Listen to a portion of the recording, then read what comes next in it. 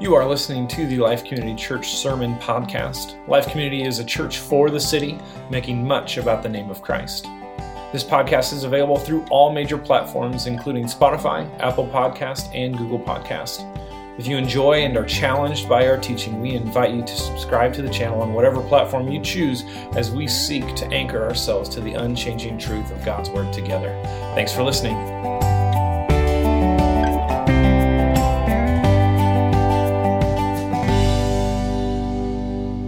Well, welcome to Life Community Church. It's a tough transition to go from that to this, but we're glad that you're here. My name is Steve Servo. I'm the lead pastor here, and we say this every week. We want to be a church for the city, making much about the name of Christ, and we have values that we strive for. We strive to practice love with everyone always, to give more than what makes sense, to chase after the likeness of Christ in every corner of our lives, and to anchor ourselves to the unchanging truth of God's Word. That's who we are. That's what we want to be. That's where we're headed. When you came in, you got a little bulletin. On the bottom of that bulletin is a connection card. Love to get to know you. If you're new here and answer any questions that you have, again, just a great way if you're a regular attender here to keep us updated on prayer requests and things that we can care for you in. Just one kind of announcement on the back. Just want to throw out to you. We have a bowling party every year. Last year, we took up the entire bowling center. And so we had to actually turn people away. And so we want you to look in your bulletin, look at the details. We're running things a little bit differently this year, so we don't run into some of those problems. So please make sure that you're informed. Well, let's head into Job today. And I'll be honest, we may take a detour here that we may get back to Job, we may not. God certainly felt like there was some things that I needed to talk about this week. And so we'll just kind of start there and see where we land this week. When I was in college, one of the classes that I took was a class named Logic Theory. And it was the theory of logic. It literally was about breaking down arguments into their parts to understand the validity of that argument. And then you would take those arguments and you would classify them into terms like deductive or inductive or cogent or weak. I don't know. It was well over my head. It was literally the hardest class I've ever took in my life. I'll let you know in transparency, I so failed that class, all right? So failed it. And what was interesting and ironic to me about the class named Logic Theory was that there was nothing logical at all about anything that I was hearing. And I certainly theorized during my days in that class of how I could not take that class, but I couldn't get out of it. If you could have taken a picture of my face, you would have just seen this 99% of the time. No idea what they're talking about. And so I confess that today because after talking to some of our group leaders and talking to some of you in here, it seems to me that the book of Job might feel like logic theory to you. That there is an immensity and difficulty of understanding this book, that maybe it's a little confusing. Maybe you are theorizing how you can get out of studying this book, or maybe you already have theorized and you just stopped. And so can I just tell you this? Like, I get it. Like, I get it. I get and understand the difficulty that comes with reading a book like Job, this ancient form of poetry and its structure. It's not easy to read. I get the complications and the long-winded redundancy that happens by some of the friends here that you're just like, hey, I get you. Let's move on. This chapter could have been a sentence long here. And I understand that some of the questions in your group seem to be confusing and hard to understand. And so here's what I need you to know. I need you to know that you're not alone. My fear would be that anyone would believe that they're not smart enough to understand God's Word. That you would think that you're not smart enough to understand Job or any other Scripture. And so I want you to believe me when I say this, that you're not alone. Everyone who reads Job or reads any portion of Scripture has to struggle with it. There is no one that can read a text and get its meaning fully the first time that they read it. You need to know that I spend 30, sometimes 40 hours just reading these things and breaking them down to be able to teach them. This isn't easy for me. And so know that it's not about special knowledge, it's not about divine interpretation, but it's more about time. It's more about faithfulness. It's more about wrestling. It's more about struggling with this beautiful Word of God. This book, our Bible, is not like any other book that you would find on Amazon or in Barnes and Nobles. This book just doesn't lay there to inform you, doesn't lay there just to teach you.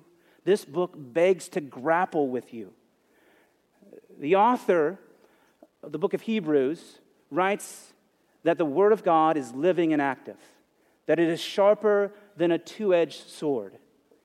There is motion. There is something about our Word that's alive in its words and its pages, something that fights with us. If these scriptures were dead, the truth and the wisdom in them would not compel or demand heart change that God so wants from us. And so these texts, they battle with us, for us. They are living. Our Word fights with us, for us. And so it's so crucial that we are near it and in it, for it to press on us, to change us, to wrestle with us. The book of Job has more questions than it does answers. And that is precisely the reason that we picked it. That is precisely the reason that we picked it. Because it is the posture of our life that we have to get to when we read Scripture, that we just don't interpret and imply, but that we just wrestle and struggle. And Job doesn't allow us to come to many conclusions. It forces us to wrestle and struggle. And so here's what I want you to know about me that's true for me, and I don't think it's unique for me. I just want to tell you, I know this is going to seem unrelated, but it will apply, I promise. I just want to tell you the truth about my eating habits. Okay? It's related. I would say this. I would tell you this. I default to what's easy. And I don't think that's true of just me. I default to what's easy. So I would just take a guess. There's not many of us in here that live on a farm where we grow and raise our own food. Many of us do. Well, I'm not saying a few of you do. I know a few of you. Most of us rely on a diet of heavily processed food. We consume food that's been processed and made for us. And the fight amongst the manufacturers and the producers of that food to gain market share is not that they are fighting over making those foods more organic and nutritious. It is that they're fighting to make those foods taste better. They want you to buy their food because you like the way it tastes. And in it, if we are honest, we have become addicted to the taste of food. We're addicted to food that tastes good, that makes us feel comfort. And those things that we know to be good for us and nutritious and healthy, we don't eat them because they don't taste good. We love to live in a world where both were true, but we don't often find that. And so here's just a rhetorical question. You don't have to answer it. Would you be healthier if you grew and raised your own food? Like, there's no doubt. There's no doubt that you would be healthier if you grew and raised your own food. There would be massive medical issues in our lives that would be eradicated by simply choosing to eat things that we grow and raise. I'm not putting a blanket statement. There's lots of complexity in the medical world. I'm not saying all of your choices in food are to blame for medical things, but a lot of them are. And so I say that to go here. We don't have attitudes and preferences that are siloed in our lives. Our attitudes and behavior, they permeate themselves in almost every capacity in our life. And I would say that when it comes to reading Scripture, we share some commonalities with our eating habits. What do we want? We want easy. I want easy. And so when it comes to the Bible, we want people to process and condense this for us. We want people to tell us what it says, and if we know anything about our nature, we're not asking them to process this in a healthy and organic way. Naturally, we want people to process and condense this in a way that tastes better. We want people to sweeten the word, people to add more robust flavors so it tastes better, that it tastes good, that it feels good. And I'll just tell you as a teacher, like the pressure on me in this, for some reason, there's a competitive church market. The pressure that can come on pastor is to sweeten up the Word of God and condense it in a way that it tastes really good to people so they keep coming back. And so that is where we lean.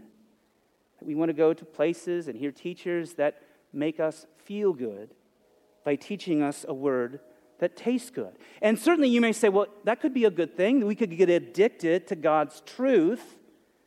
Yes, except for it's not the truth. It's a product that is sort of like the truth. It's like Sunny D. It's nasty.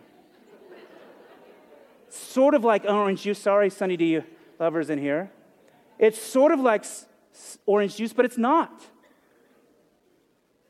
We talked last week about the dangerous place we put ourselves into that we see in the three friends where they are almost true. Sometimes it would be better not to be true at all because at least people didn't believe you. It's a dangerous place to be almost true. We want a product that tastes good. Some years ago, I was with a student who struggled in just being healthy. And I was taking him home, and I felt compelled. I don't know why. I wanted to love him. And so I knew his home life wasn't good, and so I just asked a generic probing question. It was a really dumb question. I just said, "Hey, do you eat fruit at home?" And he looked at me and he said, and so I just started listening. I was like, "You eat bananas?" "No." "Apples?" "No." "Oranges?" "No, not really." "Pineapple?" And then it got silent. And then all of a sudden he just popped up. "Oh, I know. I do. I know what I eat fruit-wise. We eat cherries." And I was like, "Oh, okay. So you get the bulk cherries, like the Bing cherries. You eat them with the pitch and you have to spit them out." And he said, "No, we eat the cherries that come in the can. The maraschino cherries that come in that heavy flavor, with that heavy sugar in it." And man, like, my heart broke for this kid. He had nobody fighting for him, nobody teaching him. But listen, are we that different than my friend? I carry a lot of his similarities. I want things that taste good. I want things that feel good. So friends, we prefer our scriptures, our truth, to be processed in a way that they taste better. And just like our food, all of us would be far healthier and wiser if we grew and fed ourselves. We would be far better. We have to wrestle and struggle with these scriptures for our own well-being and our own health. But more than that, we need to struggle and wrestle with these scriptures because the aim of the Bible is to conquer us in our sinful condition that makes me say that this life is more about me than anyone else. That we read scripture in a way that we struggle and wrestle so that we are conquered. In the Old Testament, there's a story in Genesis about two twin brothers named Jacob and Esau. On their father Isaac's deathbed, these twins, Esau's the oldest. Isaac wants to give the birthright, the blessing to Esau because he's the oldest, but Jacob comes in, and you know the story. He steals the blessing. Esau hears of this, and he vows to kill Jacob. And so Rebekah tells Jacob, "You got to get away. Esau's going to kill you." And so he flees. And in his fear and in his fleeing, there is a story in Genesis 32 that one night Jacob is encountered by a man that comes upon him and wrestles him. And in Genesis 32, it says that they wrestled all night. And in those texts, we learn that that's not just a man, it's God. God himself is wrestling with Esau all night. Supernaturally, in a moment, he could have defeated him. But just before daybreak, Jacob, defeated and clinging to God, this God-man, begs God for a blessing. Jacob, in the longevity of his struggle, in his grappling, in this grueling, comes to a place where he's conquered. And in his humility, in his submission, he begs God for a blessing. And what was formed out of that wrestling with God was a new identity for Jacob. Jacob would become to be known as Israel. And in that moment, in his wrestling, God restored peace for that moment between Jacob and Esau. Jacob would have never had those blessings if he did not personally wrestle with God, if he depended on somebody else to do it for him. And we are no different. There is an invaluable lesson that we must learn in the story of Jacob and Esau. Probably the most important truth outside of the gospel of Christ and our forgiveness of sins. And the commentary writer David Guzik writes that truth this way, and I want to put it on the board and read it here today.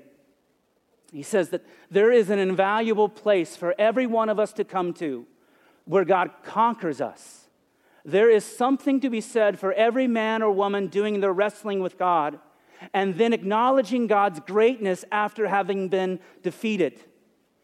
We must know we serve a God who is greater than us, and we cannot conquer much of anything until he conquers us.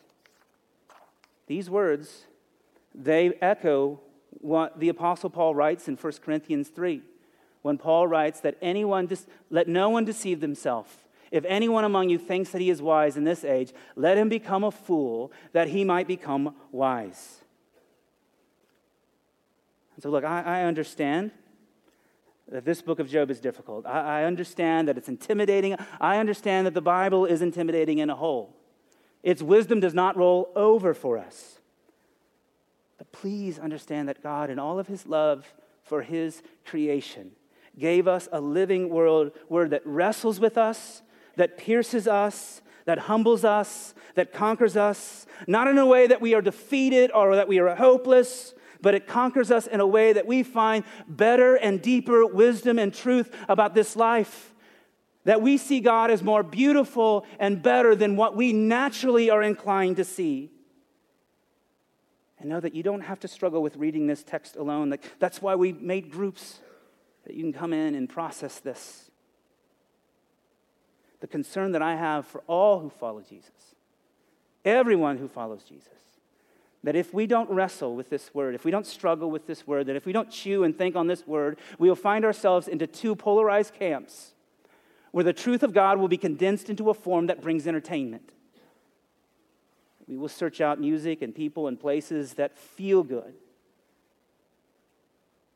Or if we are not wrestling and struggling with God's word, that we would go to places that teach the word of God in a way that leads us to moralism and legalism and hatred. But if we are near the word, if we are near it and in it, we could never come to a place where we would see that my life is about my happiness and my comfort and my pleasure. If we are wrestling with this word, we could never come to a place where empathy and compassion are not attributes in our lives. We would never come to a place where we let the voice of politics outweigh the voice of Jesus. We would never come to a gospel that's more about fear than it is about grace. And so we struggle with this word, not because it's hard, because it changes us. It conquers us. When we chew on these scriptures, the deeper, more important things in our life are developed and ingrained. Things that are deeper than our feelings and our emotions. Things like love and joy and peace and patience and kindness and goodness and gentleness and faithfulness and self-controls. Those things are made new in us as the Word of God and the Spirit actively engage in our lives. Those things would be known in greater doses to the people around us, that they would see God. And so look, I don't say these things because I'm trying to be critical. I'm not accusing anyone of anything in here. I'm not saying these things because I'm disappointed. I'm saying these things because it's a loving concern that if we are going to be a church that is for the city, making much about the name of Christ, then we have to be Christians that are for Christ. We can't be Christ followers that are for me. I can't be for myself. And look, I'm not better than you.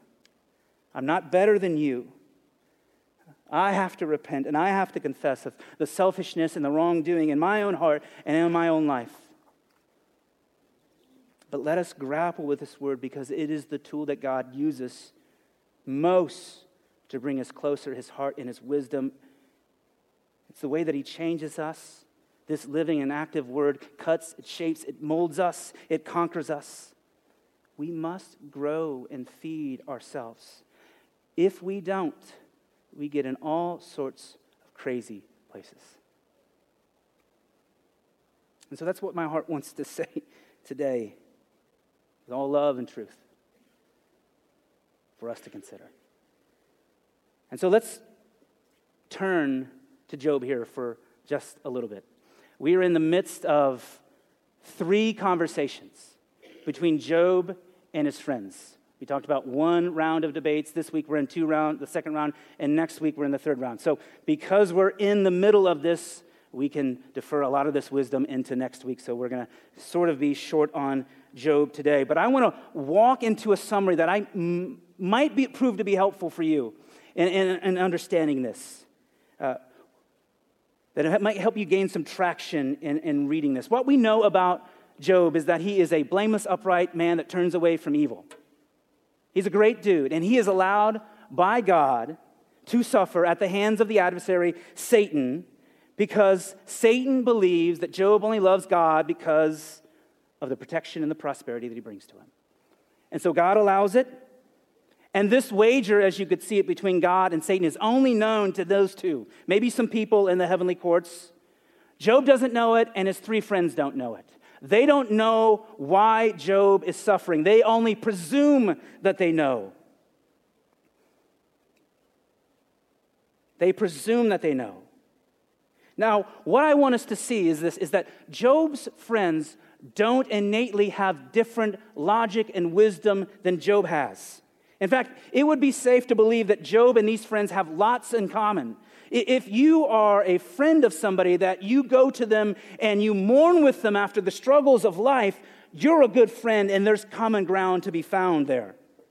And we note that because the struggle with Job and his understanding that he didn't do anything wrong, and the fight between Eliphaz and Zophar and Bildad the Great, and presuming that he had done more. What is more frustrating probably to these friends is their belief that Job would have said these things exactly if for the fact that Job is in the struggle.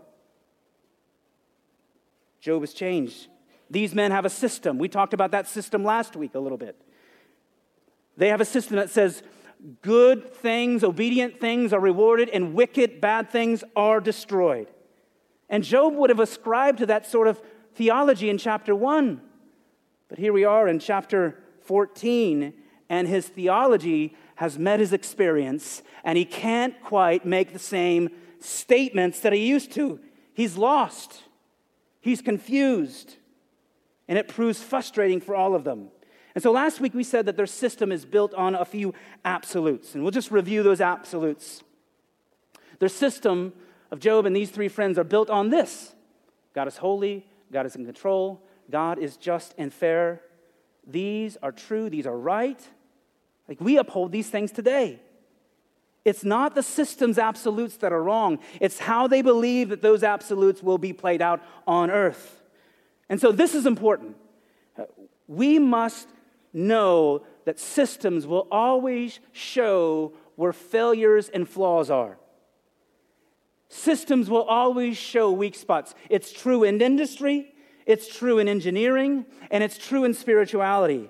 This theological system, the one that Eliphaz and Bildad and Zophar have, and even the one that Job once proclaimed, this system proves us to be flawed. It proves us to be sinners. Those absolutes convey to all of us that we are not as good as God, that we are sinners, that we are nothing compared to him, and he is better. But the critical piece in this, for all gentlemen, is a piece they can't see. And that piece is grace. They do not know grace. They cannot see grace. Christopher Ash, in his commentary on Job, writes this, that the lesson of the system is simple. This proves you are a sinner. Wherever grace is denied, cruelty follows. Wherever grace is denied, cruelty follows. These men think they have all the answers. They know it all, despite the fact they have massive, massive holes in their theology, holes that we talked about last week. There's no room in their lives for something outside of their perspective. There's no room for complexity in the story in front of them. And so we see them rain down judgment and anger on their friend. And it's a place that we can quickly get to if we believe that we know everything. Grace says you don't get what you deserved. The grace of Christ says that you don't get what you deserve. And that goes good for us, but also can be bad, that we don't understand why good people get something that they didn't deserve, why good people get bad to them. It's to understand that I don't know all the reasons why things happen. And Job is going to hint at the hope of grace in the future in his conversations in these next rounds. It's the missing ingredient. And so just know that in this chapter, in these chunks of chapter, things have changed with his friends. They have gone from frustrated and angry and seeing him as stupid in chapters 4 through 14. Now in chapters 15 through 21, Job's friends see him as dangerous. He's no longer stupid, he's dangerous. To be stupid implies you're going to harm yourself. To be dangerous means that you're going to harm other people. And they believe that Job's words are going to harm other people. They have seen Job differently. Where in chapters 4 through 14, they were concerned that that judgment would fall upon him. In these chapters, they pretty much say, you're doomed to hell. Job, you're doomed to hell. And so Job's words are no longer folly to him. They've brought condemnation, not just on himself, but all who might hear it. And so let's pick up some text here in Job 15. This is from Eliphaz. He says, but you are doing away with the fear of God and hindering meditation before God, for your iniquity teaches your mouth, and you chose the tongue of the crafty. Your own mouths condemn you, and not I. Your own lips testify against you. Now, where in earlier chapters, Job's friends were trying to figure out what was causing his struggles and what was causing his trauma, they have found the proverbial legs to stand on finally. They see Job's condemnation being connected to his words. Your words have brought you condemnation and suffering. And what sort of screams out of these 7 chapters here is that these group of friends feel like they're right to be angry. Because in their mind, they're angry for God. They're angry for God. They believe that God would be absolutely offended, horrified at hearing the words of Job. And so because God would be angry, they're going to be angry. And so listen, I don't want to eliminate the possibility that there is righteous anger. There is. There is righteous anger. I believe that there are things that we might and should be angry about. The problem is that there's so much to be angry about in the world that we often mistake our anger as righteous when that anger has simply been created by fear. We fear change, and we fear not being useful. We fear not being in control, and that creates anger. And sometimes as a Christian, we can bring that anger to God and sort of justify it. But very seldom does God's purposes get advanced through indignation, through angry indignation. I think something that we must be careful about is justifying our anger in front of God, something that these friends probably needed to hear. And so I'm going to bring this together in Job 15 through 21. I'm going to bring this together by looking at some of these words of Job. This is how we're going to close. We're going to see in the future that Job's going to choose some very bad paths. The friends are going to keep doing the same thing that they're doing. What I do is I want to walk closely to the hope that Job is proclaiming here in these chapters. If we look at Job 16, in Job 16, verses 20 through 21, he says, "My friends scorn me. My eyes pour out tears to God, that he would argue the case of man with God, as a son of man does with his neighbor. For when a few years have come, I shall go the way from which I shall not return." Do you see? Job says that he would argue the case of a man with God. Job is longing for something that will be true someday, a longing that will bring him hope, that someday that there would be one that would testify about him to God, that there would be one that would intercede on his behalf. And in chapter 19, we see him give this person a name. In chapter 19 of Job, he says this, "For I know that my Redeemer lives. And at the last he will stand upon the earth. He will stand upon the earth. And after my skin has been thus destroyed, yet in my flesh I shall see God." Maybe a very familiar passage to many of you. But what is beautiful and important for us to see in that passage is the nature in which Job contends his Redeemer. He says that his Redeemer is alive and that his interceder will someday stand upon the earth. And that when he dies, that Redeemer will be sight. A Redeemer that has always lived, that will come to earth, and then that will be there when I die. Who does that sound a lot like? That's Jesus. Job has a vision of what God would do through his son. And in this, we see hope in Job. Today, we have that as foundational truth. To Job, that would be a hopeful wishing. Paul writes in Romans 8, "Who is to condemn? Christ Jesus is the one who died. More than that, who was raised, who is at the right hand of God, who is indeed is interceding for us." How blessed are we that no matter the season, no matter the situation, no matter the suffering, that we have Jesus Christ who is actively interceding with God on our behalf. That he in this moment is praying for us to the Father. That we have a Christ that calls us upwards out of our circumstances and into his hope by our faith. Job wanted it, but did not have it. We have it, but will we trust it? We have it, but will we trust it? And that, friends, is the cry of the book of Job that we will get to. That there are things that you're not going to know about. There are things that are going to happen that are going to be difficult in your life, that struggles are going to come your way. But are you going to trust the God who is higher and better and greater than us? Will we trust that? Or will we trust ourselves? That is the question that Job leaves us with here.